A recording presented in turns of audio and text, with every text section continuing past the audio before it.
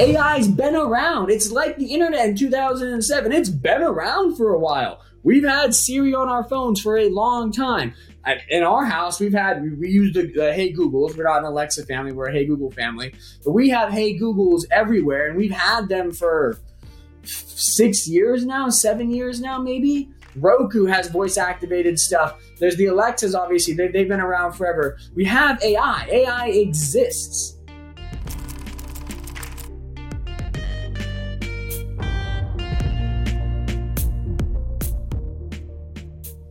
What's up, HGI investors, and welcome back to Hypergrowth Investing. I'm Aaron Davis, and as always, pleased to be joined by investment analyst Luke Lango. Luke, what is up this week?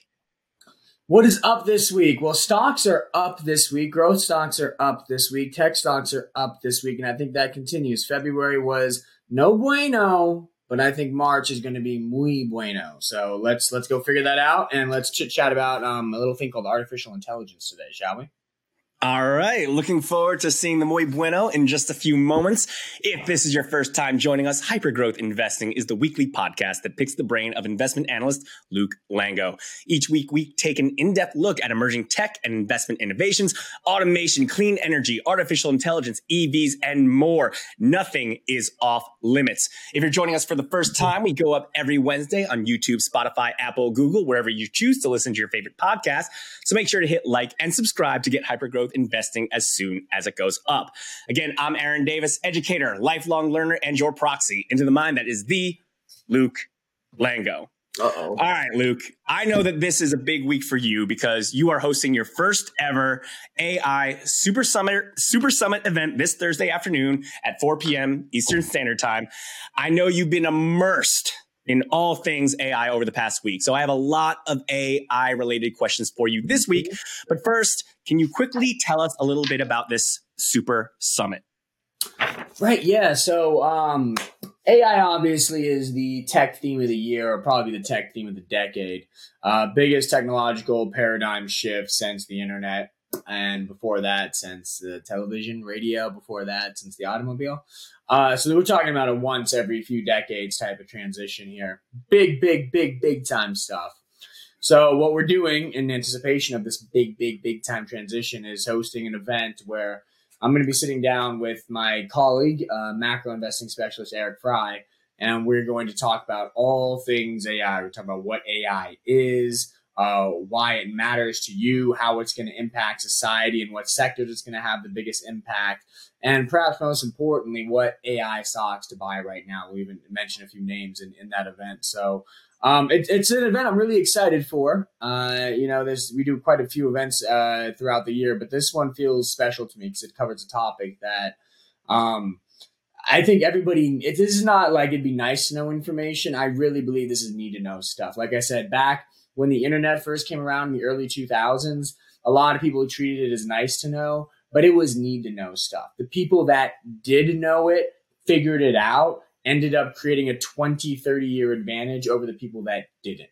And they made a lot of money while those that kind of sat on the sidelines either didn't make a lot of money or worse, lost a lot of money. People, companies like Blockbuster, Sears, JCPenney, Radio Shack, so on and so forth. So I think we're at that moment today with AI. So this is not want to know, nice to know stuff. This is need to know stuff. And the people that will figure it out, that do figure it out, that go on to make a lot of money in the next 20 years are going to be the people that figure out, how to use AI today and continue to use it for the next couple of decades. So that's what the AI Super Summit is all about, giving people a front row seat into how to use AI to the best of your abilities to make the most of it and prosper in this coming age of AI.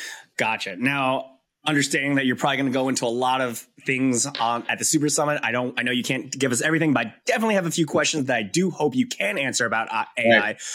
Specifically, I've been reading a lot about in your research notes recently, and you've taken you've taken this deep dive into the world of AI. I'd like to walk through some of that research with our viewers, starting with the big question again: why now? I think everyone knows about AI, and pretty much everyone can agree it is a big thing. But why is it happening now, and why should investors start buying AI stocks now? Yeah, so I think we've covered this before in this podcast briefly.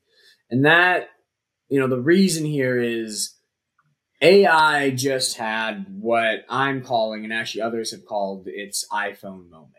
So when you think about the emergence of the internet, that's the parallel that I'm going to continue to draw throughout this conversation. It's the parallel that I think holds the most weight is the emergence of AI in the 2020s and 2030s will be similar to the emergence of the internet in the 2000s and 2010s.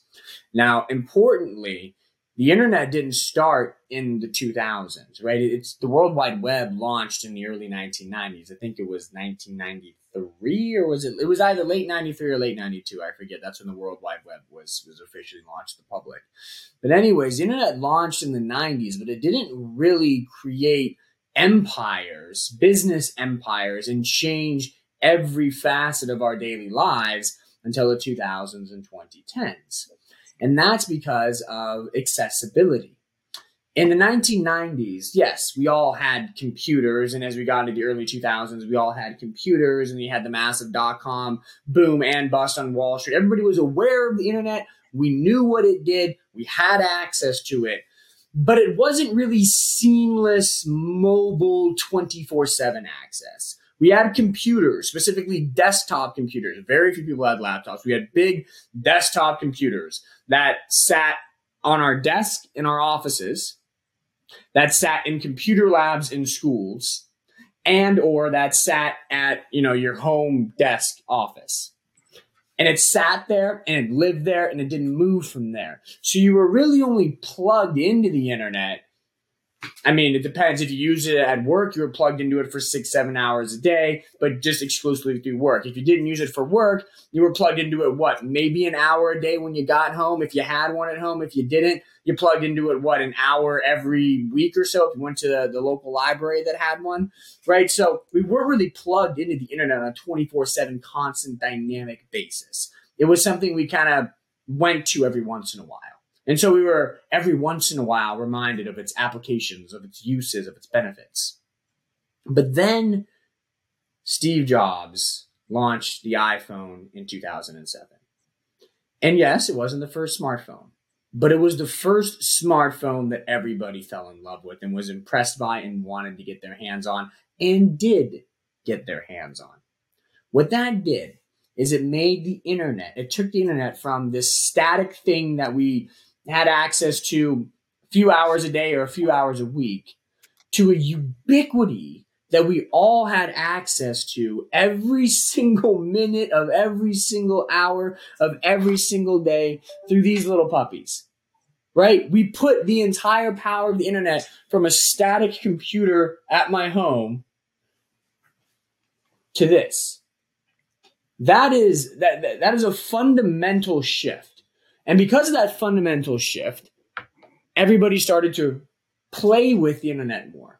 They started to learn about the internet more. They started to figure out how this thing called the internet could dramatically improve and change their lives. It was after the iPhone launch that Facebook became a super big platform. Yes, Facebook launched in 2004, but it didn't really grow to hundreds of millions of users till the 2010s after we all got iPhones. And if you remember, Facebook's IPO in 2012 was a complete bust. It was terrible. Stock IPO'd at 38. I think it went down as low as like $15 or $14, maybe even $12. It was a complete disaster until they figured out how to advertise mobilely. Mobile completely changed the dynamics of that business, and it took it from an IPO bust to a multi-$100 billion empire. Amazon, yes, it grew in the 2000s, but it didn't become a multi-trillion dollar ubiquity until the 2010s when we started ordering everything just off a click of a button on our phones. Alphabet, big search company. Google, big search company in the 2000s, of course. But once we started being able to, I got a question, what's the weather going to be like? And just type it on our phone, boom, boom, boom, boom, boom. That's when they started to really monetize. That's when they started to really create the empire. This device changed the internet revolution.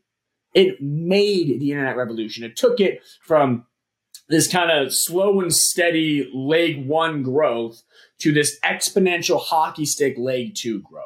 That's what this did. The fortunes were made in the internet revolution, not really in the 1990s and not really in the early 2000s, but rather after the iPhone launched in 2008, 2009, 2010, and throughout the 2010s into 2020. That's when the fortunes were made. That's when most of the economic value creation happened at Amazon, at Microsoft, at Alphabet, at Facebook, Meta, at Nvidia, at all of these companies. That's when the internet revolution really got underway.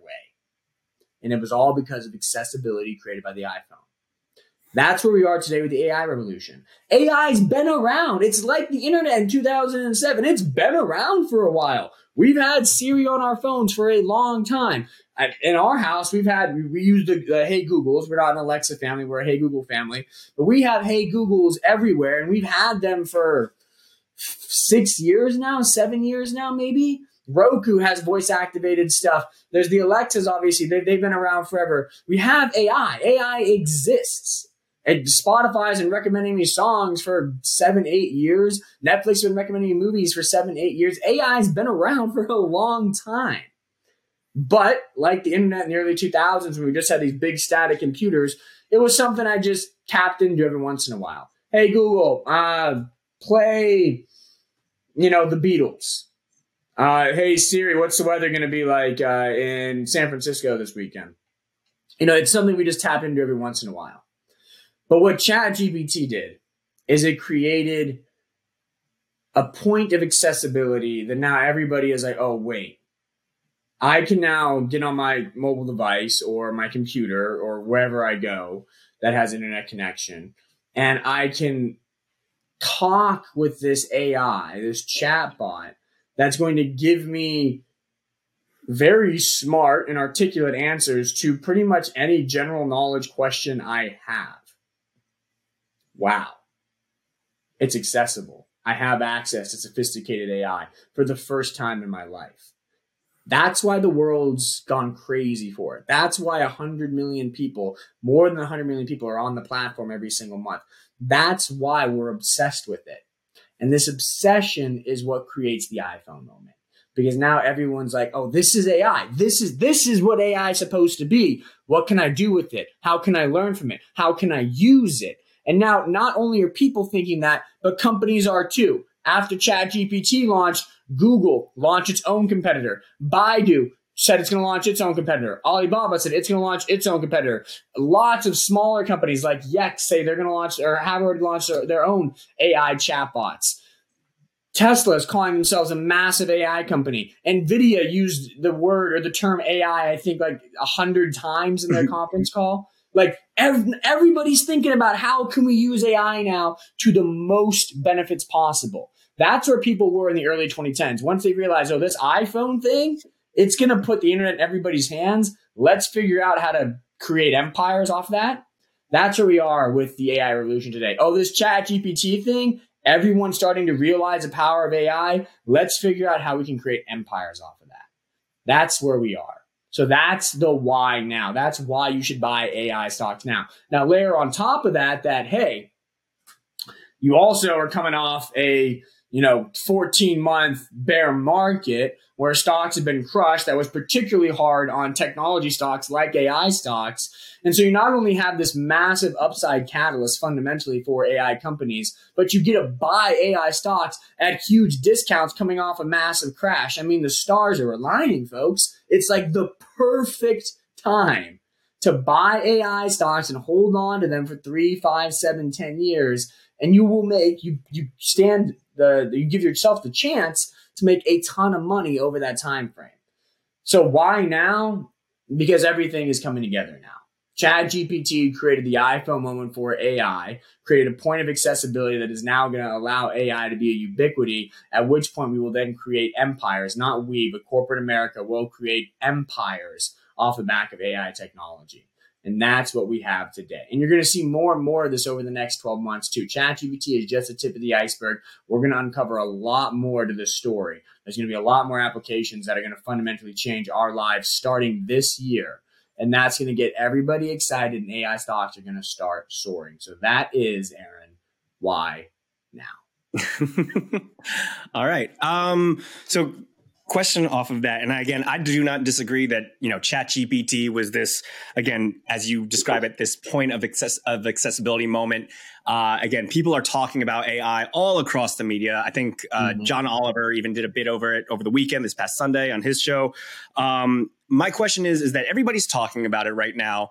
Similar to your iPhone analogy, it still took a while for the iPhone to become as commonplace as it is now. And that had a lot to do with the adoption of people using the iPhone. So my question is, how important is the cultural perspective, the cultural adoption of AI as we move forward? Right.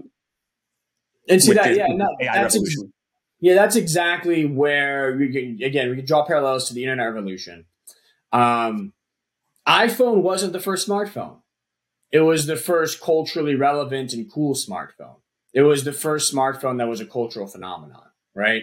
BlackBerry was around before iPhone. And I remember my dad had a BlackBerry and I used to play Brick Breaker on it. I don't know if you ever had a BlackBerry and they had like those little games. Brick Breaker was a game on it. It's a lot of fun. It was a terrible device, but Brick Breaker was a lot of fun. I miss Brick Breaker. But like BlackBerries were around. They weren't cool though. They weren't a cultural phenomenon. Not every, Sam, Dick, and Harry wanted to get their hands on one. Not every high school kid was obsessed with it. But they were with the iPhone. The iPhone took the smartphone and made it a cultural phenomenon. You need something to become a cultural phenomenon before it becomes ubiquity. Because if it's not a cultural phenomenon, if the adoption demand is not there, then adoption is not going to happen. You need adoption demand.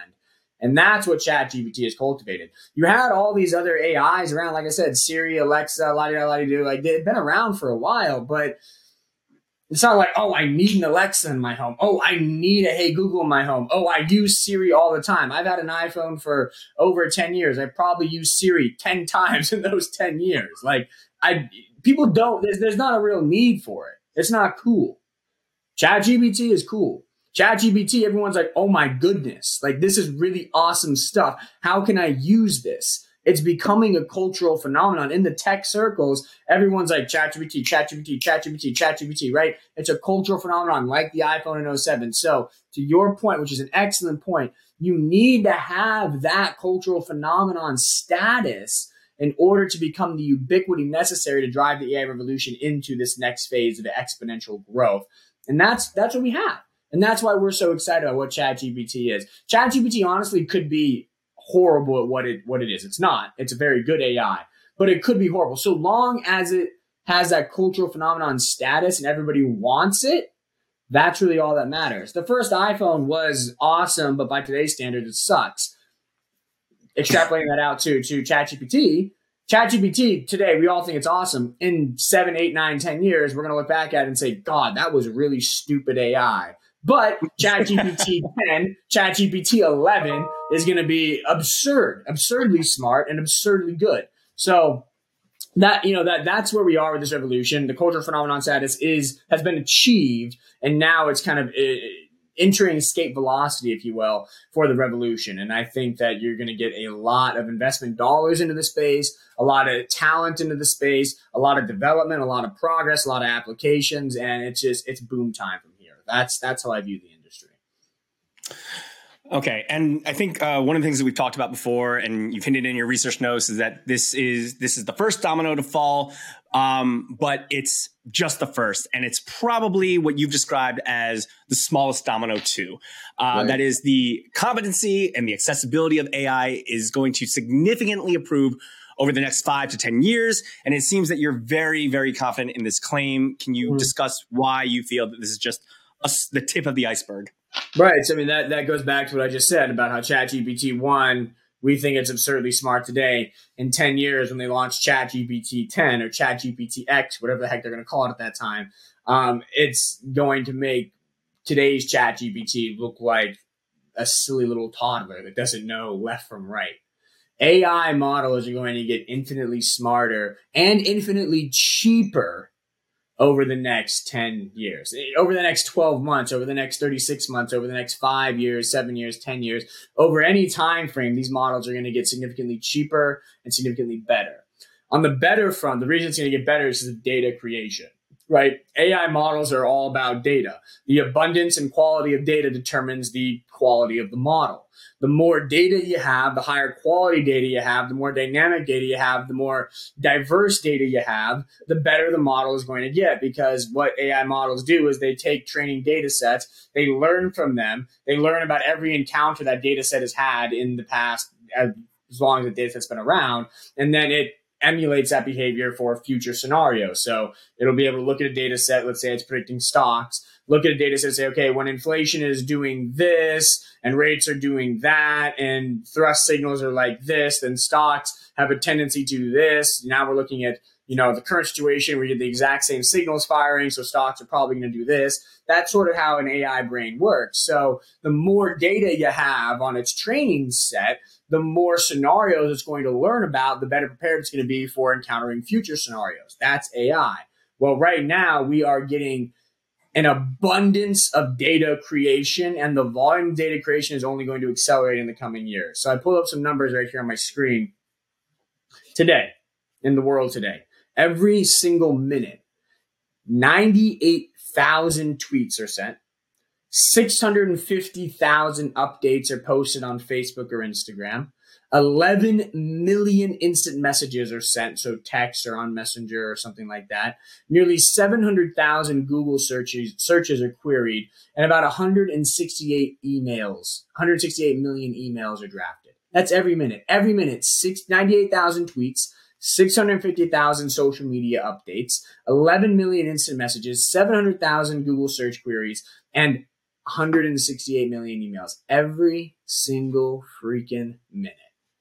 That is data. That is data creation. And it's not just happening in the digital world. In the physical world, we're throwing sensors on everything, starting with our Apple Watches, our smartphones, our smart cars. They're tracking our health data, our fitness data, our transportation data, our mobility data.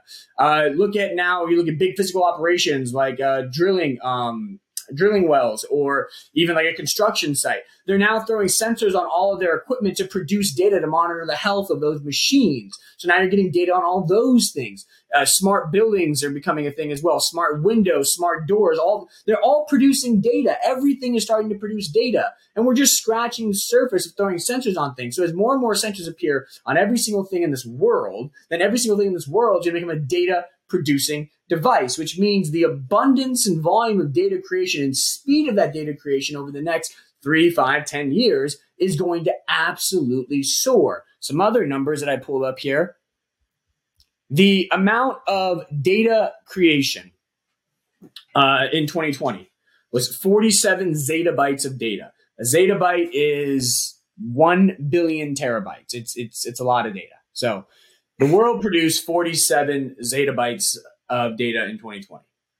By 2035, that number is going to grow to 2,142 zettabytes of data. So we're at 47 today, and in 15 years, we're going to be at 2,142. That is 45 times growth over the next 15 years. 45 times growth. The amount and volume and speed of data creation is going to rise exponentially in the coming years, which means the volume, abundance, and speed of data that AI models have access to is also going to increase by 45 times. And presumably that means these models will get 45 times smarter. They're going to get 45 times better. So there is no doubt in my mind that as we start throwing sensors on every single thing that moves or even exists in this world, we are going to start producing a ton of data, and that data is going to be used to create infinitely smarter AI models and systems over the next 5, 10, 15 years. This is the start of a massive AI capability boom. Now, on the other side of that, because good AI is worthless unless it's cheap AI.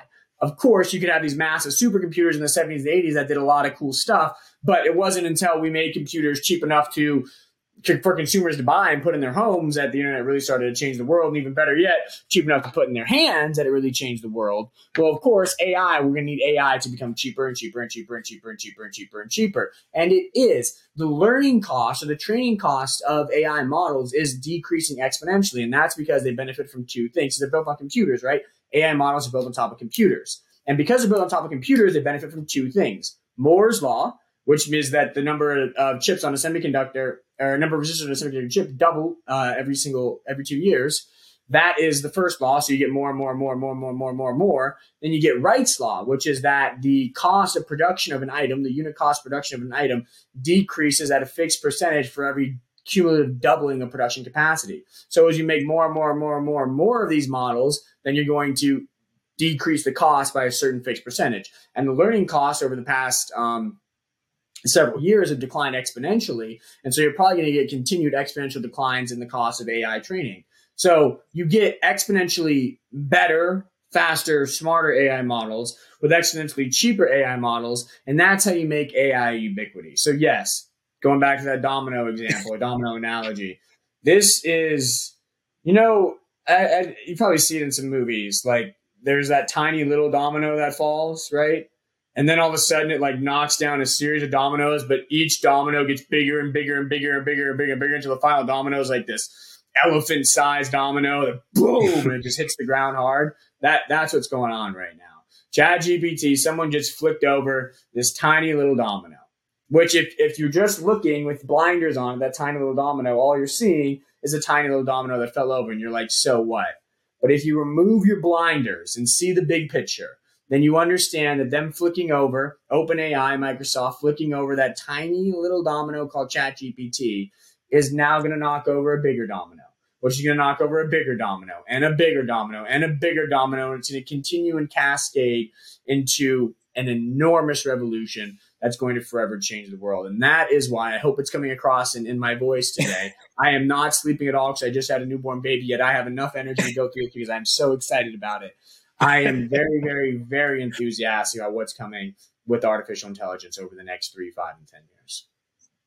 Now, there are a lot of estimates out there about how big the AI market will be. Some of those estimates go as high as $15 trillion. How big do you think that the so-called AI economy will be by 2030 based on, the excitement that you just described and where you see the dominoes falling? Yeah, I think it's tough to put a number on it. 15 trillion is a number that a lot of people are landing on. Some people are at 20, 25 trillion, but I mean, the numbers range from 15 to 40 trillion that I've seen out there. That would make it nearly as big as the U.S. economy to twice as big as the U.S. economy. I think it's probably going to be bigger in the long term. And the reason being is AI is going to change every industry is going to have to use AI. It's adapt or die. Like that's kind of how it's going to work. So I think retail is going to use AI in a tremendous manner, from everything from product creation. So let's walk through the example. If I'm like Abercrombie and Fitch or something, or I'm American Eagle, or I'm one of these like teenage retail brands, it's very competitive. Fashion trends change all the time. I'm relying on designers to tell me what is the fashion trend. Designers are sometimes right, sometimes wrong. Why not use AI, which is going to digest all of the social data on the internet, see what people are talking about, pull out keywords, and that will inform my decision of what types of clothes to create. So I'm going to use AI to create clothes.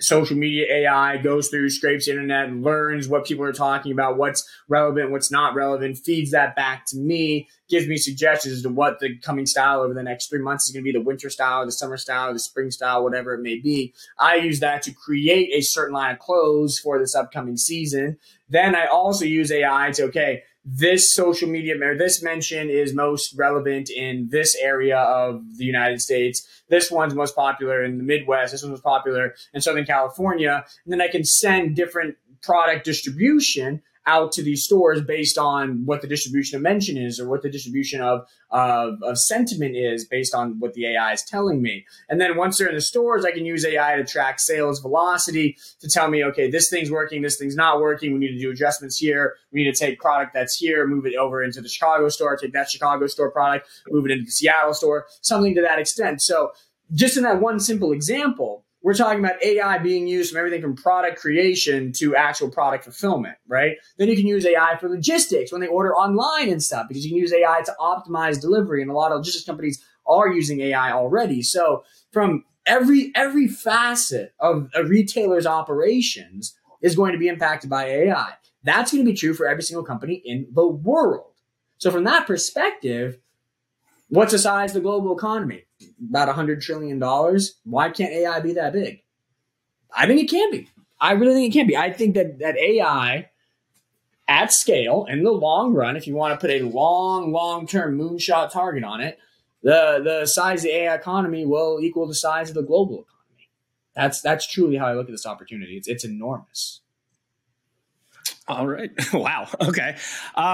Moving along into something we've talked about before. We've talked about and defined the difference between narrow AI and general AI on this podcast already. General AI being the cultural idea that people think of when they hear the term AI. Jarvis from Iron Man, an AI system that can do everything. And again, we've talked about narrow AI, systems designed to focus on a singular task from a very specific data. You've discussed about how knowing the difference between the two could mean the difference for investors striking fortunes in the AI revolution or striking out. So my question is less about the definition of these two types of AI and more, why is the distinction between the two so important when it comes to investment strategies? Because general AI is bogus fantasyland dreams and narrow AI is the real deal. So you have to know the distinction because, well, here's the thing. As you just said, general AI is the AI that we all think about when we think of AI because it's what science fiction movies portray. It's Jarvis in Iron Man. It's HAL 9000 in 2001: Space Odyssey. It's the AI that is this all-power, omnipotent being that can do everything, omniscient being that can do everything, or entity that can do everything. And know everything and make decisions based on anything. Because it's what we think of, it's what a lot of companies are going to try to sell, right? The way the AI industry is going to work, which is the same with every technological megatrend, is it's going to consolidate over time. Whenever any new hot tech comes to market, you get hundreds upon hundreds of startups trying to create the world-class version of that technology to change the world. 5-10 years down the road, 99% of those companies are bankrupt. Only 5 or 6 are left that are actually changing the world. So technological megatrends consolidate over time. It's like a giant cone. And we're at the base of the cone right now, and we're going to filter down into the top of the cone. So we're going to start right now. Over the next 12 months, 24, 36 months, I can promise you, every single company on Wall Street is going to act like they're an AI company. Every single startup is going to act like they're an AI startup. And you're going to get everybody and their best friend and their mother trying to start an AI firm. You are going to have no shortage of AI companies, AI investment opportunities to choose from because everybody's going to act like they're one. Hundreds, even thousands of AI investment opportunities here at the beginning of the AI revolution.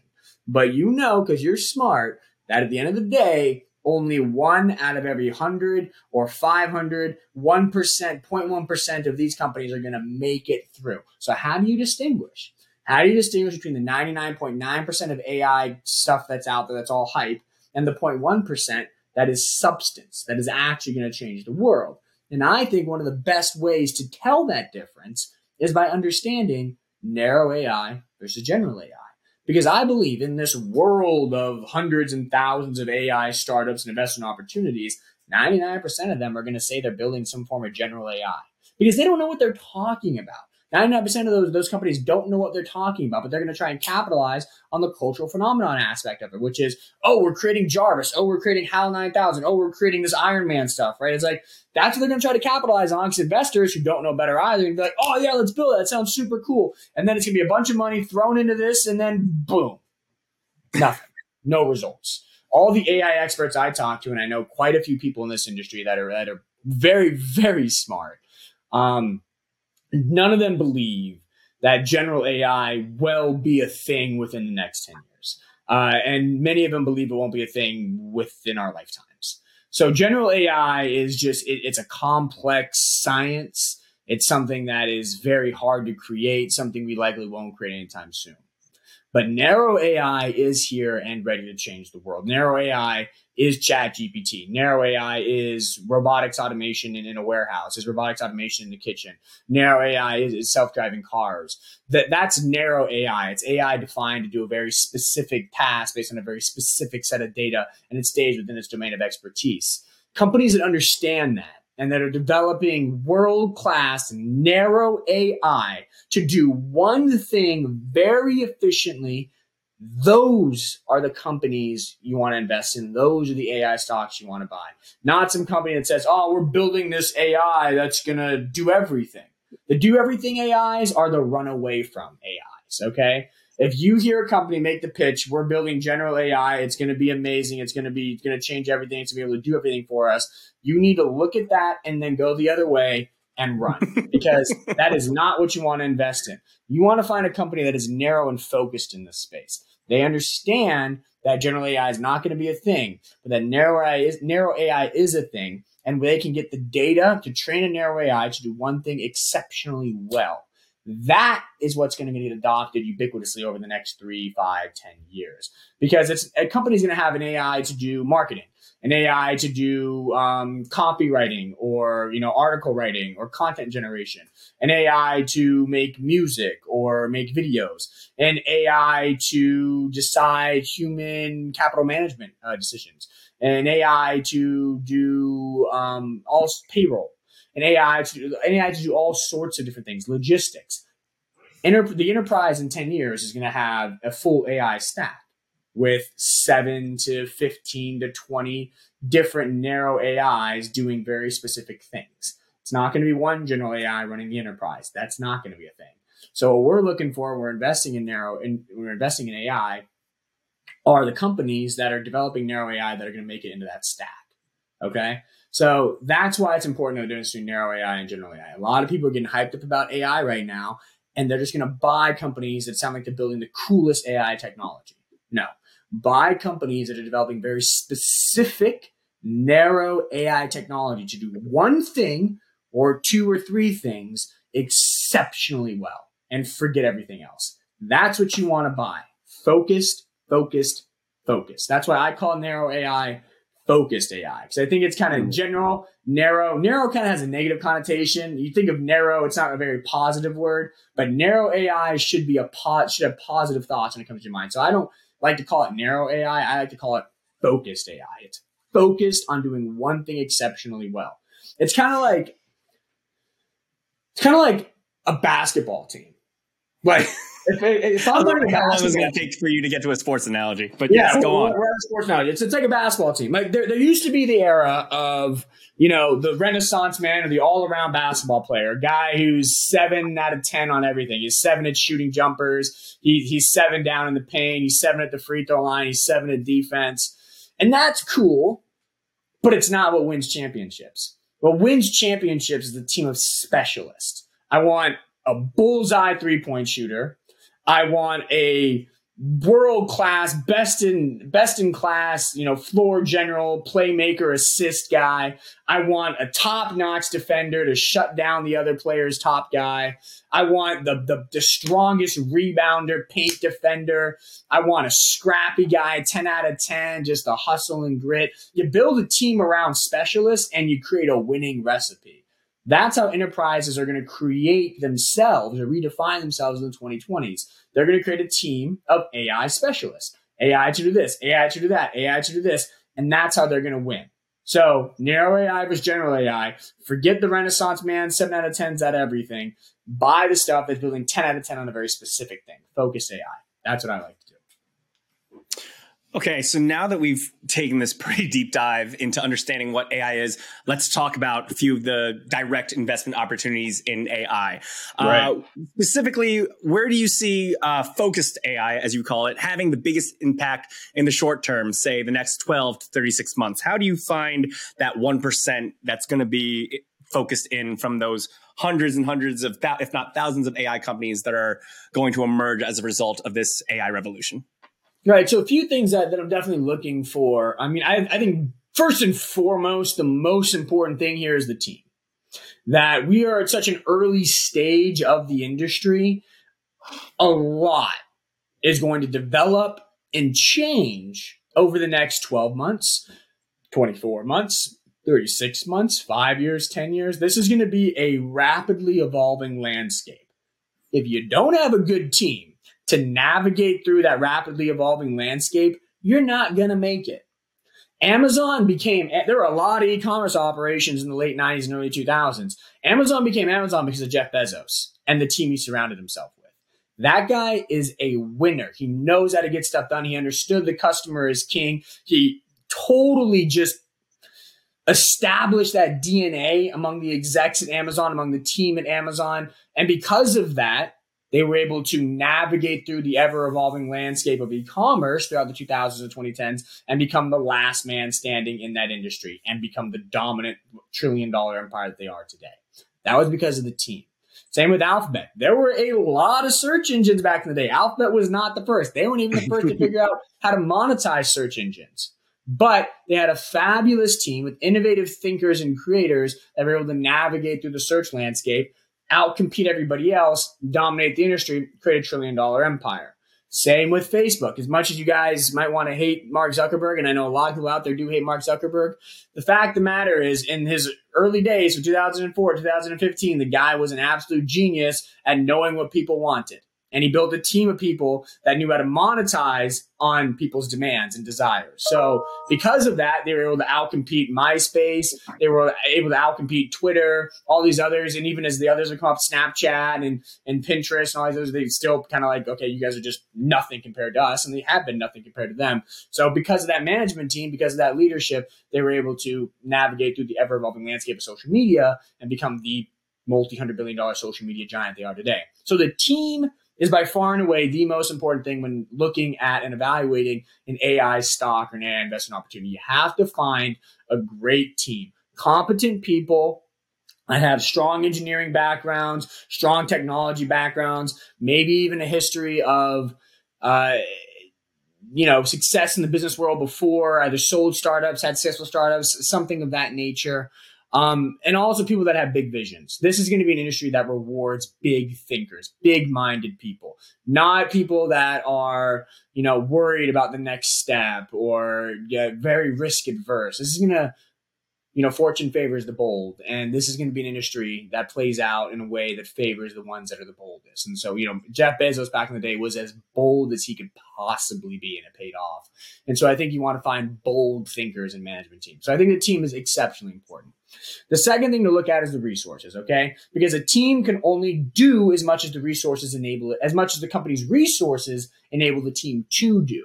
So you want to find companies that are well capitalized, backed by big firms that have the resources to invest in AI, grow their AI, and continue to develop strong AI. So you got to find big resources, got to find cash heavy balance sheets, not a lot of debt over there. Companies that have, in case that cash balance does dwindle, have huge backers there. And that's why, big tech looks super attractive here, because they don't have to worry about liquidity or cash anytime soon. They are cash generating machines. They have a lot of resources to pour into developing AI. Microsoft has billions it can pour into AI. Alphabet has billions it can pour into AI. Amazon has billions it can pour into AI. So these companies are probably going to develop really good AI. So management team, resources, and then preferably number 3, you want to find a product and market that is working, that is validated by customer satisfaction, customer reviews. So, ChatGPT, obviously everybody loves it. You and I have used it. It's fabulous. Great product. That would be OpenAI, would check all the boxes. The management team there is fantastic. The founders are really good. It's an innovative team. They got huge resources backed by Microsoft. $10 billion just came in, and they have a great product and market. So check, right? OpenAI, if it were public, I'd say go ahead and buy that stock. Absolutely. Now, there are other stocks out there that also check all 3 boxes, but you want to find that third box is really important. You want to find a product in market that is working, that is validated by real world results, real world operations. And that's where a firm like Symbotic comes into play, right? We've talked about Symbotic before. That is AI applied to warehouse automation. There are a lot of warehouse automators out there, a lot of robotics companies out there. There's only one that has a massive contract with Walmart. There's only one that won, the contract with Walmart, rolled it out into a couple of distribution centers, and Walmart loved it so much they went ahead and ordered it for all of its regional distribution centers in the United States. There's only one company that has that validation. That's Symbotic. Symbotic's founders, very smart people, very great management team. They have a history of success in this business. They know what they're doing. They have massive resources because they have a lot of cash in the balance sheet and because they got the Walmart order. They got Walmart's backing, basically. So that's a company that checks all three boxes for an AI stock to buy. Really like what's going on there. So you got to go through that checklist: team, resources, product. If we're checking all three, then I think that's a stock that you got to look really deeply into as a potential strong buy for, the coming 3, 5, 10-year AI revolution. All right. My last question when it comes to AI, since the as you call it, the point of accessibility point of ChatGPT, we've had this discussion before where you equate AI in investing, that the investors who use AI are going to beat the investors who don't. My question to you is, with tools like ChatGPT becoming more known through media, have these tools been incorporated into your research strategies? Like you've discussed how you may have wanted to incorporate it already, and B, change your overall outlook on investment strategies as a whole? Yeah, so I think artificial intelligence we got to segment into two buckets here. Mm-hmm. There's two types of investing. There's long-term fundamental investing, and then there's short-term trading. I think AI is going to revolutionize, completely upend, and entirely change short-term trading. Because short-term trading is all about pattern recognition. It's all about looking at patterns in stocks or even in fundamentals, accelerating revenue growth, decelerating revenue growth, gross profit margin expansion, operating margin erosion, whatever it may be, free cash flow growth, accelerating free cash flow growth. Short-term trading is all about pattern recognition. And that's what AI is really good at, and a lot better than you at, and a lot better than me at. So AI is going to revolutionize the entire short-term trading industry. I would be surprised if there were still successful human short-term traders around in 7 years that aren't using AI. I think that entire industry is going to be driven by AI within the next 5 to 10 years. So I think it's going to completely change that. Long-term fundamental investing is not about pattern recognition. It's about human behavior observations. It's about me thinking, okay, I think a lot of humans are going to really like to interact with each other through, let's talk about extended reality. I think a lot of humans are going to enjoy immersing in alternate realities, extended reality type situations, because it's simply the next generation of escapism. And as long as we've been around, humans have enjoyed escapism as part of their lives. At first, it was escapism through radio broadcasts, and it was escapism through two-dimensional television, and then it was escapism through two-dimensional video games, and now it's escapism through three-dimensional video gaming and three-dimensional digital experiences. So I think this is simply the next evolution of human escapism. That's a very theoretical human behavior observation that requires things that an AI cannot do, because there's not much certainty in that. I'm saying I believe these things will happen. I'm saying I think, based on my interactions with other humans, based on what I'm seeing in the world, based on my understanding of history of human behavior, that the next generation of human behavior will look like this. The next evolution of human behavior and escapism will look like this. That's not an observation or a conclusion that AI will be able to come to, because AI is all about pattern recognition and data. There's not a lot of data there. It's more just me kind of connecting dots and having some human touch to it.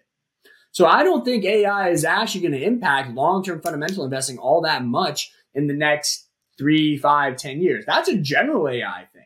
I don't think you can develop narrow AI or focused AI to dominate long-term fundamental investing. I don't think that's going to be a thing.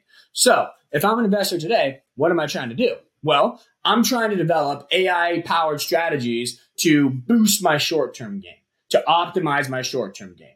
Okay, let's develop AI to do some trades, 1 month in, 1 month out, 3 month in, 3 month out, boom, boom, boom, boom, boom, here, there, here, there, here, there, here, there, here, there. That's what I'm trying to do. But I'm not changing my long-term game. I don't think AI can do that yet. I don't think AI will be able to do that within the next, 5 to 10 years. Because again, that's general AI stuff. So I'm developing AI strategies to boost the short-term game and sticking with my long-term game, sticking with my calls on AI, sticking with my calls on extended reality, sticking with my calls on self-driving, sticking with my calls on EV tolls, sticking with my calls on that stuff. So I don't think that's stuff that AIs are going to be able to do, at least right now, early stage VC type investing. So that's how I'm preparing for AI to hit the financial world. Completely upend short-term trading, have a negligible impact on long-term investing, utilize it fully in short-term trading, utilize it where applicable in long-term investing, though probably not applicable in many arenas. Where AI can be used in long-term and fundamental investing, in which we are already using, is we use ChatGPT to kind of learn about topics. So we're investing in quantum computing. We want to learn about quantum computing. I find it much easier to learn about quantum computing in a conversational format, such as having a conversation with ChatGPT, than reading, research papers. So that is one way I think people can use AI to inform their long-term investing strategy. But I don't think the AI will make the long-term investment decisions for them, whereas AI will make short-term trading decisions. Okay. Great conversation around AI. But I definitely want to zoom out for a moment and take the scope off of AI, talk a bit about the macros because things are changing quickly over there. Stocks dropped again last week, but they're showing resilience this week. You're on record saying you think the worst of the sell-offs is over and that stocks will rebound in March. Again, why do you think that? Yeah, so my bull thesis is, okay, disinflation is here. The Fed's going to pause, pivot, and the economy is going to restabilize, and stocks are going to soar. But that's my 2023 bull thesis. You know that. Our viewers know that. But that's not a smooth process. Disinflation is never, ever, ever smooth. We've had 10 major disinflationary cycles since the 1920s. Over the past 100 years of the U.S. economy, there have been 10 major disinflationary cycles. On average, in those disinflationary cycles, for every 6 months of disinflation, you get 1 month of reinflation. So a month wherein the CPI rate year over year actually goes up, say from 6.3% to 6.5%. That's a reinflation month. That's spooky, but it's natural because disinflation is never smooth. You take 6 steps forward and then 1 step back, 6 steps forward and then 1 step back. That's how disinflation operates because the economy, the real world, is not linear. As the old saying goes, God doesn't create in straight lines. Well, the market doesn't work in straight lines either.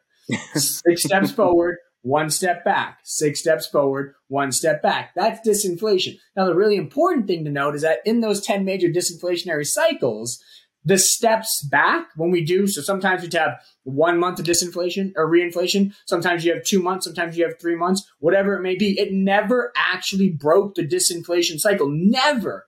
Once disinflation really got started, and I'm defining a major disinflationary cycle as when CPI goes above 5% and then meaningfully pulls back by more than 100 basis points. So we go to 10% and then come to 9%, or we go to 12% and come to 11%, or we go to 7% and come to 6%. Once that turn happens, so we go above 5% and then have 100 basis points turn in the opposite direction. That's what I'm calling a major disinflationary cycle because that's what we had today. We went to 9% and turned down to 6%. So we're coming down, right?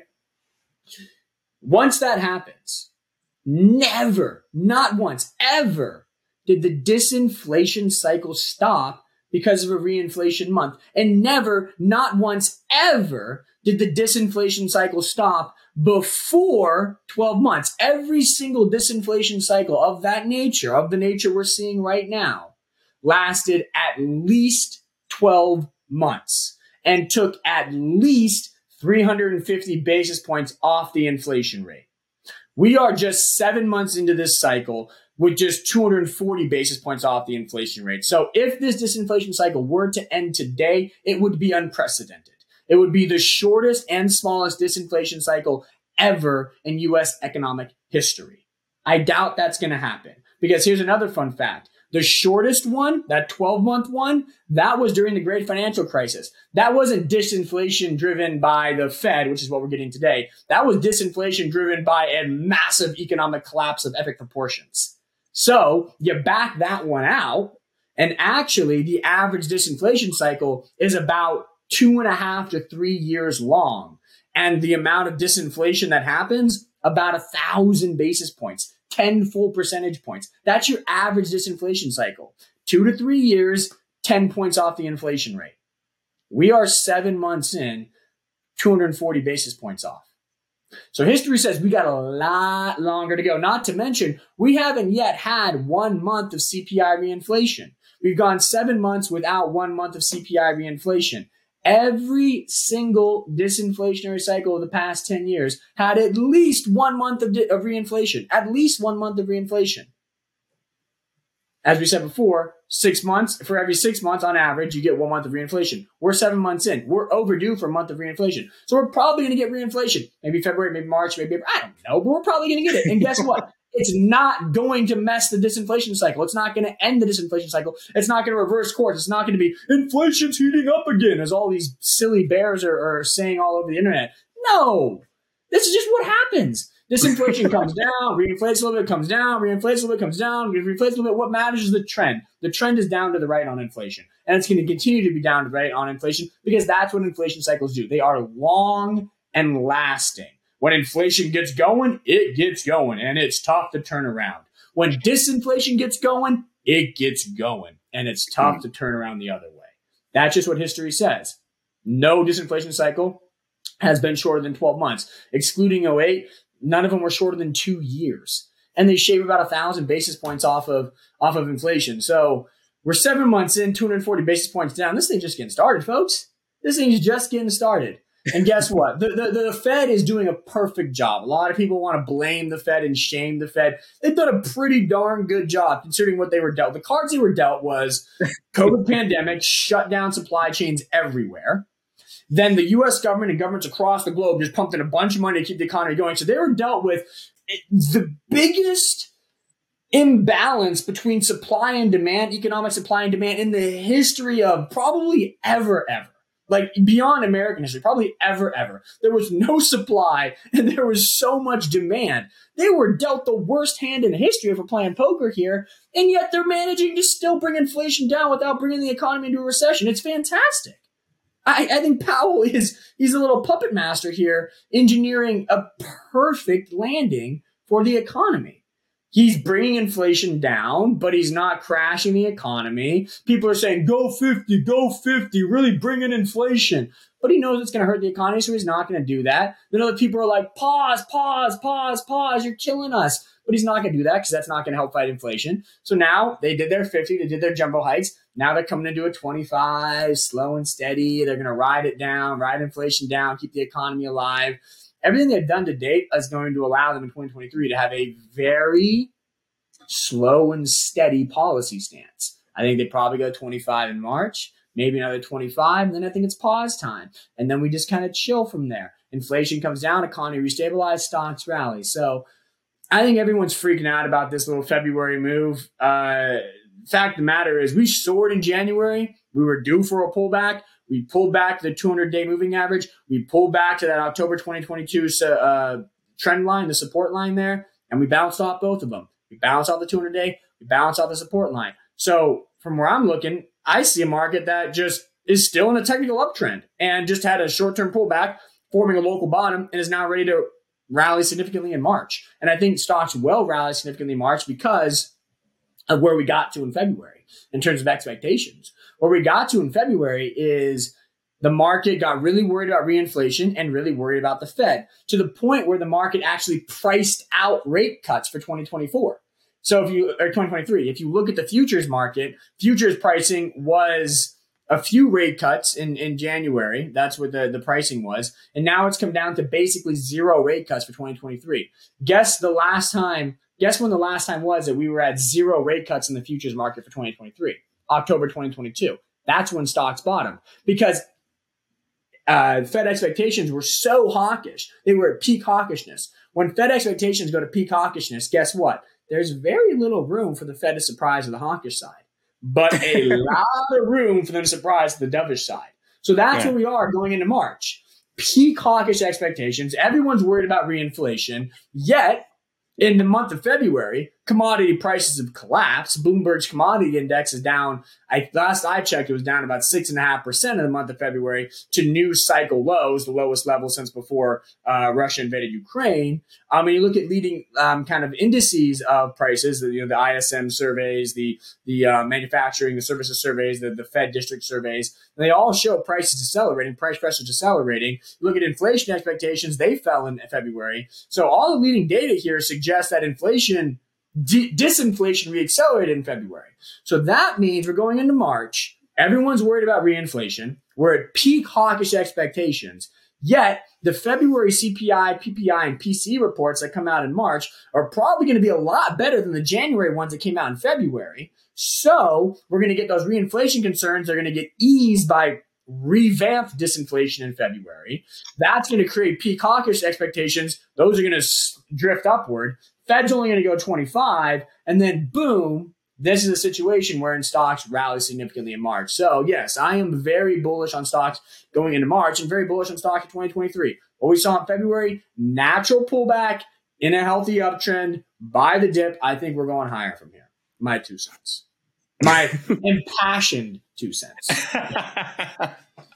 All right. Zoning back into our sector-specific analysis, one of the stocks we talk about a lot on this podcast, Fisker, soared yesterday after the company reported fourth quarter earnings. You love the stock. We know that. Is it getting ready for a big-time breakout? Love those guys. Love those guys at Fisker. So the electric vehicle story of 2023 is going to be one about affordability. Affordability. We live in a world where inflation is still 6%. It'll probably come down to 5.43%, but it's still 6% right now. It'll still be 5% probably in a month. It'll still be 3%, by the end of this year. So that's still above 2%. That's still above normal inflation. People are worried about inflation.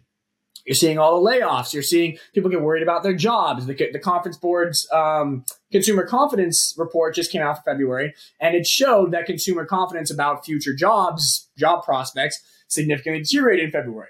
About their own earnings prospects significantly deteriorated in February. Their own spending expectations significantly deteriorated in February. So you're seeing a consumer that is worried now. A worried consumer doesn't splurge on a Tesla Model S maxed out to the Supremo. A concerned consumer buys the cheapo Fisker that, when you include that tax credit at the base level, can get you below 30K. That's what a concerned consumer buys. And we're seeing that. Reservations for Fisker rose in the fourth quarter of 2022. They rose by, I wrote the numbers down here somewhere and analyze it. It rose 3,000 quarter over quarter, 65,000 reservations. So, when you look at some of the other EV companies, they didn't report a rise in reservations in the fourth quarter. Fisker did. So you're seeing demand burgeoning. Now, point number 2, you're seeing production ramp almost seamlessly because of the company's platform sharing manufacturing model. Remember, the company doesn't make their own cars. They're outsourcing different parts of the manufacturing to a bunch of different companies. A lot of those outsourced companies are very established large companies that know a thing or two about making stuff. So this platform sharing business model leverages the expertise of other firms in making stuff, and that's allowing for them to almost beat supply chain issues in this EV production ramp up. So they're still guiding for 42,400 vehicles produced in 2023. Other firms are cutting their 2023 delivery and production guides, not Fisker. Boom. Big win for the platform sharing business model. And then third, perhaps the most important thing here is the company, and this is one of the reasons we loved the company. Life teaches its most important lessons through mistakes. You can learn all you want by reading a book. You can learn all you want by studying theory and studying history. But you're not going to really learn something, probably not going to really learn something, till you go out into the real world, do it, and do it the wrong way. Then you made a mistake. You learn how to do it, or you learn what was the wrong way. You learn from that. And then when you go back up and you get on your feet again, you're ready to do it the right way. That's Fisker. All these other companies, save Tesla, Lucid, Rivian, Canoo, Arrival, all these other new EV companies, They're doing this for the first time. This is their first crack at the whip. They haven't learned the valuable lesson of a mistake. Fisker has. Fisker was Tesla before Tesla, and they screwed up badly, and they went bankrupt. Now they're back. They know, and it's the same people pretty much. They know what not to do, and they know how to stay alive, and they know how to grow. And one of the most important things in that is that they know how to grow efficiently. You can't spend like a drunken sailor if you want to be around for a long time. So you look at their 2023 spending guide, and they're guiding for about, I think it was just $570 million in spending this year. That's a big number, but the street was at $825 million. So they're spending $250 million less this year than what the street was guiding for. That's crazy. Street was looking at 825. They're coming in at 570. They're basically saying, Wall Street, we don't have to spend that much at all compared to what you think we have to spend in order to grow this business, in order to produce 42,400 cars. They maintained that production guide, yet guided for way lower on expenses. They even said that they might be EBITDA positive this year. Wall Street was looking for an EBITDA loss of $400 million. They're saying they might be EBITDA positive. Gross margins, 10%. Wall Street was at 8%. So when I look at Fisker's report, demand, burgeoning. Great. Check. Production, ramping. No hiccups. Great. Check. Company, hardly spending as much as everybody thought they were. Profitable soon? Really? Check. Check. Stock's depressed. It's going to soar. I think this is my favorite EV stock for 2023. I've said that before on this podcast. I continue to say it now. This is a company that is ready to go. Boom, boom, boom. I think Fisker stock, $20 is the next stop. That's my call. Okay. What about Lucid? They went the opposite way of Fisker. Do we still like that one? Yeah. So Lucid that's the problem. Again, the things that are benefiting Fisker are actually hurting Lucid. We have a concerned consumer. Concerned consumers don't splurge on the $100,000 plus Lucid.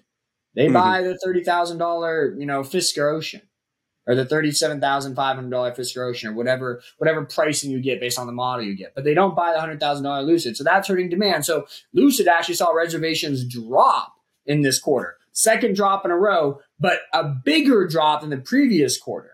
And they're not, so you could say, okay, the reservation dropped because they're actually delivering some of those vehicles. Yes, that's true. But wrote down the numbers here because they reported a while ago.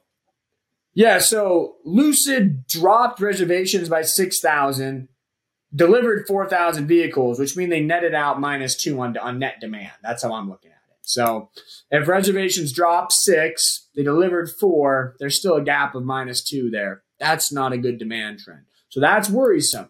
Then they guided to, just 12,000 vehicles produced next year from 7,000 this year. They're not even going to double production. What? At one point in time, this company was guiding for 50,000 deliveries in 2023. Now they're saying they're going to do 12. 50 to 12. Something's not going right there. They're not producing cars in the way they need to be producing cars. Their demand trends are weak. They have $4.9 billion in the balance sheet. It's a lot of cash. And they're backed by the Saudis.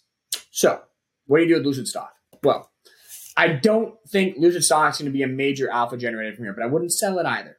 The company is clearly struggling operationally, but they have the best tech in the industry. And they're backed by the deepest pockets on the planet. That if the stock gets cheap enough, they will buy the company out. They will buy the stock out. So what do you do with Lucid stock? I say you stick with it. I don't think you sell it. I don't think you buy more here. I think you stick with it. If you own it, you stick with it. If you don't own it, stay on the sidelines. Wait for those operational numbers to get better. But you have a massive safety net here with the Saudis. A huge safety net. If this stock gets cheap enough, goes down far enough, they will buy the company out. Easy. So that's how I feel about Lucid stock. I mean, my net rating would be a hold on the stock. Don't rush in and buy it, but don't sell it. You got a big safety net, but they're clearly hitting some massive operational hiccups that Fisker is not hitting. And the Fisker results actually made Lucid's results look relatively worse, because if this were an EV industry-wide, issue, then okay, that's one thing. But when your competitor is knocking out of the ballpark and you're not, it's a bad look. So Lucid stock for me, strong hold right here, and no need to get too aggressive on it. Okay. Last one I want to talk about is Opendoor. They reported earnings last week too, and the stock also went the opposite direction as Fisker. It went down. The stock is still up about 70% from its lows, but as we all know, it's down about 90% from its highs. Do you see anything in Opendoor's report that would give you confidence that the stock is ready to rally back to $10 or $20? Yeah, I actually like the Opendoor print quite a bit, because here's the thing about Opendoor is the numbers are horrendous. They're gross. They're awful. But the numbers are horrendous, gross, and awful because the company bought a lot of homes before that housing market reset. So what Opendoor has done is they've now split their book or their inventory into the old book and the new book. The old book are homes the company acquired before the housing market started to decline, before prices peaked. So prices peaked in June and they've come down. So they're defining their old book as homes acquired in the second quarter of 2022 and before. That's the old book. The new book are homes acquired in the third quarter and fourth quarter of 2022 and into the first quarter of 2023 and going forward. The old book has been running the business for the past 2 quarters because they didn't acquire a lot of homes in the third and fourth quarter. The old book's about 90% of the business, or has been about 90% of the business. Here's the problem with the old book. The old book, of course, they acquired all those homes at a huge premium. They're selling them at a loss. The average gross margin on the old book is minus 5%. The average contribution margin is minus 10%. Okay? So they are losing. The contribution margin is the most important here. They're losing 10% contribution margins on those old book homes. Terrible. But the new book, they're making 10% contribution margins on. So the new book, what they're selling through right now, the new book, average gross margins are 13%. Average contribution margins are about 10%. So old book's running at minus 10%. New book's running at 10% plus 10%. Old book, at the end of the fourth quarter, they'd already sold through 66% of that old book. By the end of this quarter, their target is to have sold through 85% of the old book, which means that sometime in the second quarter of 2023, that old book will be entirely off their books. That inventory will be entirely offloaded. So, assuming the housing market does stabilize here, which I am a believer that it will. And that's a big assumption, I understand. But that is my belief. Based on the data I'm looking at, I think the housing market is going to stabilize because I don't think the Fed's going to be as aggressive as people think, and mortgage rates are going to come down. There's a lot of sideline demand, and lower mortgage rates are going to energize that sideline demand and bring, energy and momentum back into the housing market. So I'm of the belief the housing market's going to stabilize. Operating under that assumption, then Opendoor is going to go into the second quarter of 2023, into the summer, a really hot selling season, with its entire old book cleared, and the entire business will be run on the new book, which is selling at 10% contribution margins and not minus 10% contribution margins. So revenue growth should meaningfully reaccelerate into the summer and into the back half of the year. Gross margins should meaningfully improve. Contribution margins should meaningfully improve. EBITDA margins should pop back into the black, and the company should get cash flow positive again. That's the transition that the company needs to make in order for the stock to work. I see a light at the end of this very dark tunnel for Opendoor. That's what that quarter showed me. There is a light. The old book is getting cleared. I was really happy to see the new book performing so well. That tells me, okay, this is a company that really did just get screwed by a really bad housing market. But once the effects of that bad housing market are in the rearview mirror, and they should be fully washed through by the second quarter of 2023, then this is a company that's going to get back to business, back to growing at a healthy clip again, at a profitable clip again, as the housing market stabilizes and the new book becomes the entire business. So I really liked what I saw in Opendoor's numbers, and I really think that stock can and will retake $10 in 2023. I know that's a big jump from where it is today, but I think that's entirely possible. Okay. Well, that covers all our topics, but we do have a bunch of fan questions this week, starting off with Bryce Vinson. What are your thoughts on Supermicro as a picks and shovels play on AI? Or is it better to stick with their customers, NVIDIA and Microsoft? I think Supermicro is all right. Smack dab all right. That's how I would describe them. I think NVIDIA and Microsoft are far better bets on AI. I don't think Supermicro has massive competitive advantages established. The business is not really scalable. It's not a really high margin business. I like NVIDIA far more. I like Microsoft far more. So do I think the stock can do well and do well? Yes. Do I think it's going to outperform Microsoft or NVIDIA? No. So I think there are much better AI stocks to buy than Supermicro at the current moment. All right. Next question from Lawrence Olivier Lamontagne. What are your conclusions on Matterport after its recent earnings report? I like Matterport. The thing is that pretty much all their top line metrics are slowing. So subscriber growth is slowing. Subscriber revenue growth is slowing. Overall revenue growth is slowing. Spaces under management growth is slowing. The whole top line story is deteriorating. And I think that's a macro thing. They have a lot of exposure to the real estate industry, remember. Real estate industry obviously has not been doing very well. So they have exposure to that. And then I also think that there's a lot of small and medium-sized businesses that are Matterport customers, and you're seeing a lot of SMB spending pull back amid the uncertain macroeconomic backdrop. So when I look at Matterport, I see a company that has great technology and great long-term potential that is currently undergoing a slowdown in growth because of macroeconomic uncertainty. So the way to look at Matterport stock is, okay, once the macros do improve, which I believe they will improve in 2023 and 2024, then the company's growth trajectory should re-accelerate higher and the stock should start to move higher as well. So I like the long-term prospects on Matterport, always have. And when you talk about the short-term kind of 12-month outlook on the stock, I think there is a good chance for a pretty big turnaround as the macros improve and real estate companies start spending more on Matterport software, SMBs start spending more on Matterport software, and revenue growth rates re-accelerate into the second half of 2023. All right. Next question from Helen Gottlieb. Luke, what do you think about deep sea mining to help fuel the EV revolution? What do you think about TMC, the metals company? Yeah, so this is a very hairy topic. I think deep sea mining is very interesting and there's a lot of potential in the industry. But there's a lot of pushback against it from environmentalists because basically what you do is you send in these rigs to go and mine. So long story short, for viewers who don't know, there's a bunch of electric vehicle battery material, specifically lithium, at the bottom of the ocean because of various geological developments over the past several thousand years. There's a lot of lithium at the bottom of the ocean, and they're stuck in these little nodules. And so what the deep sea mining idea is, okay, let's build these basically underwater miners that can go really deep into the ocean, to the ocean floor, and mine these deep sea nodules, bring them back up to the surface, and then we extract the lithium and usable EV battery metal parts, and then use that to create EV batteries. And that sounds terrific and wonderful, right? It allows us to have a whole new supply of what are in short supply, these EV batteries, EV battery metals, sorry. But when you go and mine the bottom of the ocean floor, well, we don't really know what happens. I mean, that could cause a lot of different things, the butterfly effect, right?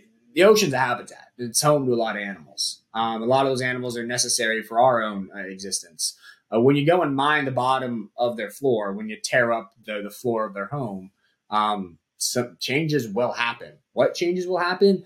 A lot of studies are done to analyze what could happen, but nobody really knows. And so deep sea mining is a very tricky thing. You're going to mine the bottom of the ocean to get battery metals to accelerate the electric vehicle revolution and actually more broadly accelerate the clean energy transition to help save the planet. But at the same time, you're kind of destroying the planet by going deep into the ocean and causing unknown collateral damage to the ocean ecosystem.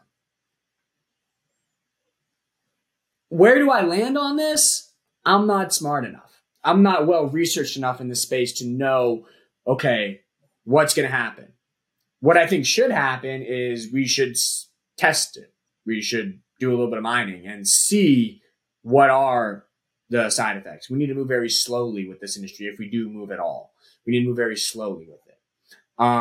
The thing that gets me nervous about a company like the metals company is that when you look at the pacts that are signed against deep sea mining, a lot of automakers are part of those pacts.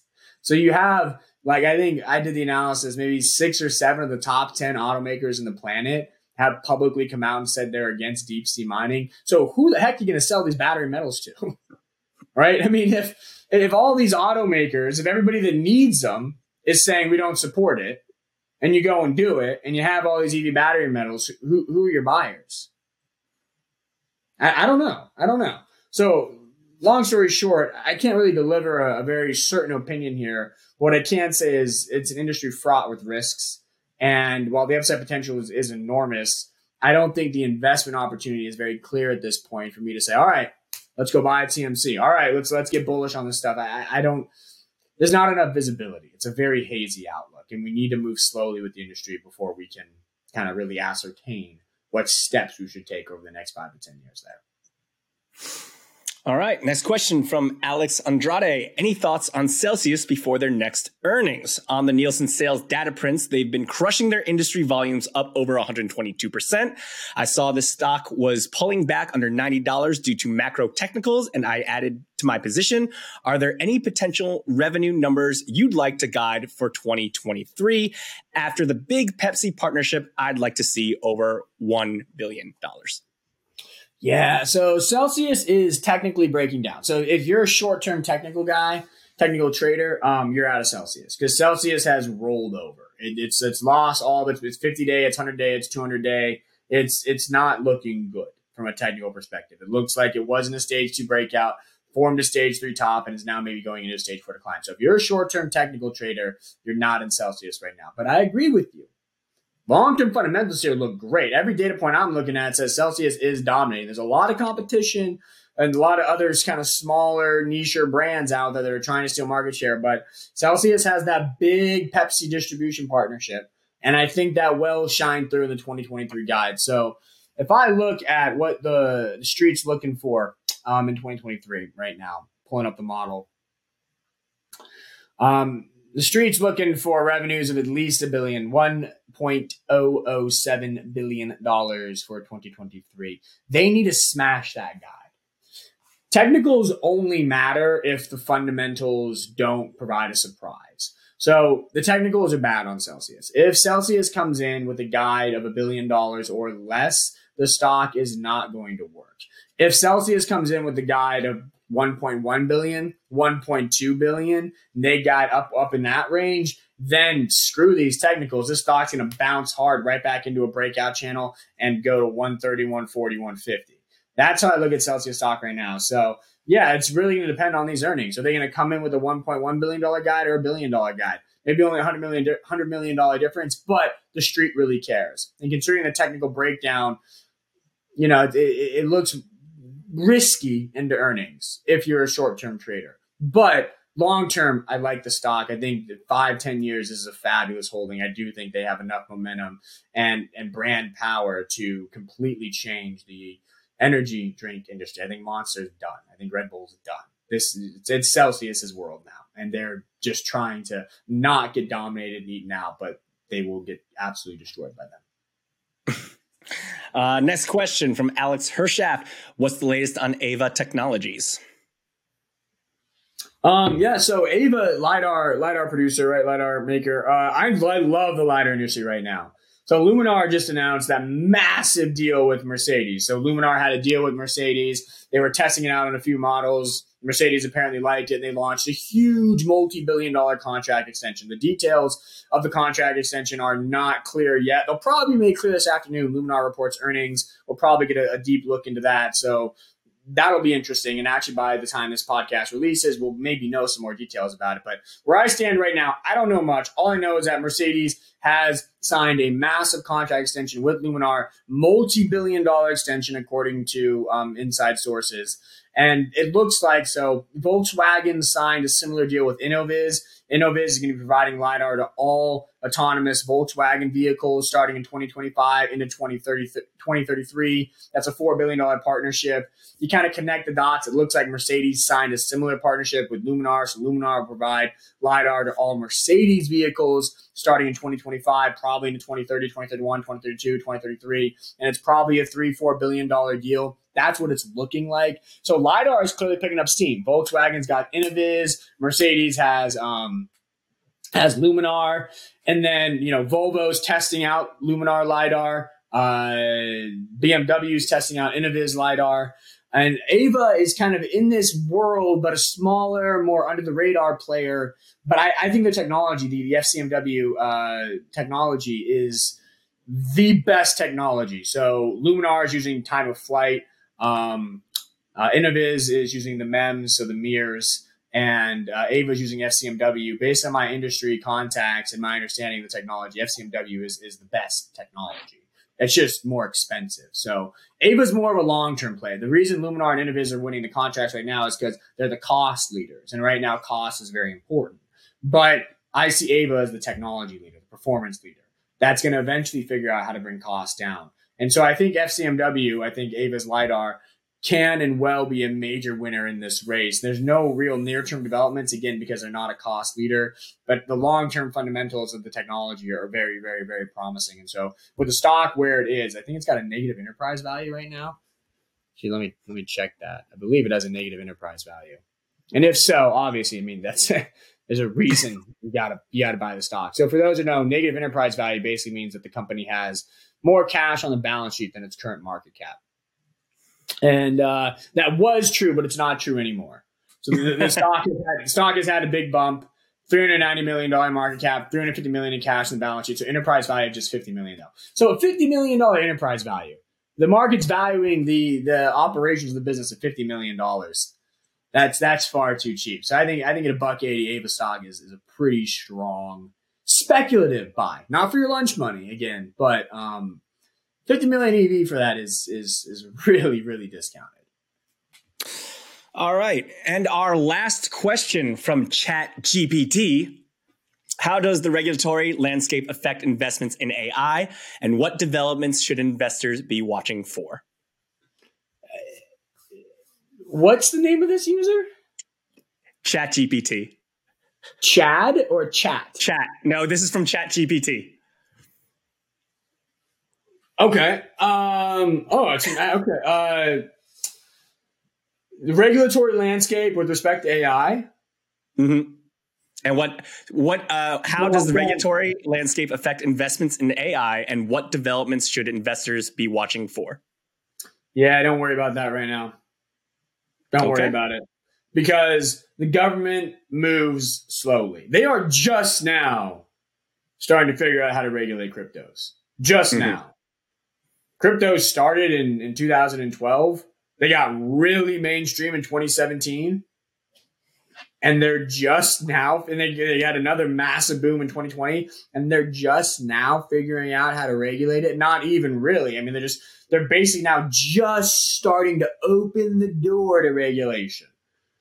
We're 10 years, 11 years into the industry, 6, 7 years past this real mainstream boom. If there will be AI regulation, but not before 2025, and probably not until 2030, if not 2035. So I am not factoring in regulation into my investment thesis for AI stocks today. All right. Well, thanks, great analysis for our listeners and HGI investors. As always, Luke, any last words before we wrap?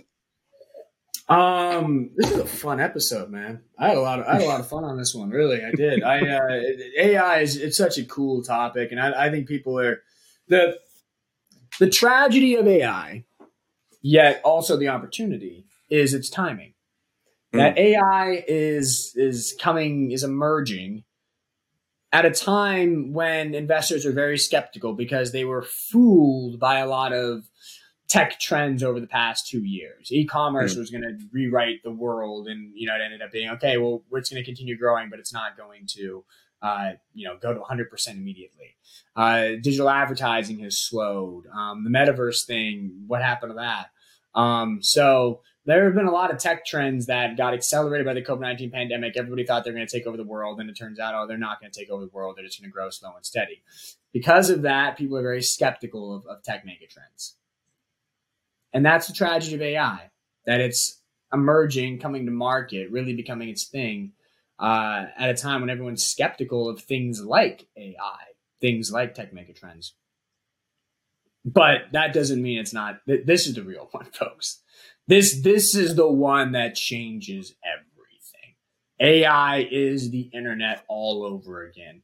If you had a time machine and you could go back in time, in just any period, one point, and buy stocks, you would go back to the beginning of the internet and you would buy internet stocks. You would buy Amazon. You would buy Alphabet. You would buy Meta, although that's 2012, that's a little bit later. You would buy Adobe. You would buy Intuit.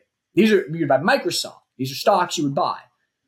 You don't need a time machine because AI is going to do all of that now.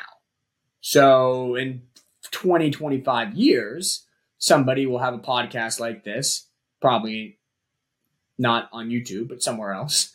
And they'll say, man, if I had a time machine, I would love to go back to 2023 and buy AI stocks. Like that would just, God, I'd be a billionaire right now. Well, we're here. You don't need a time machine. We're here. So I think that that's the opportunity we have before us. And then again, the tragedy of it is the timing. A lot of people are skeptical of tech megatrends because they were fooled by a lot of the COVID tech megatrends. This is not a COVID tech megatrend. This was not hyped up by lockdowns. This is not something we started using because we were all quarantined. No, this is something that emerged because people figured out it is a way to do things infinitely more efficiently than how we're currently doing them, just like the internet.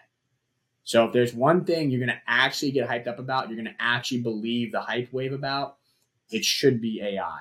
And those are the stocks you need to be buying hand over fist right now in the bear market, AI stocks. They're going to be the leaders of the next bull market, which in my opinion is emerging right now. So those are my final 2 cents, and I'll let you lead us out, Aaron.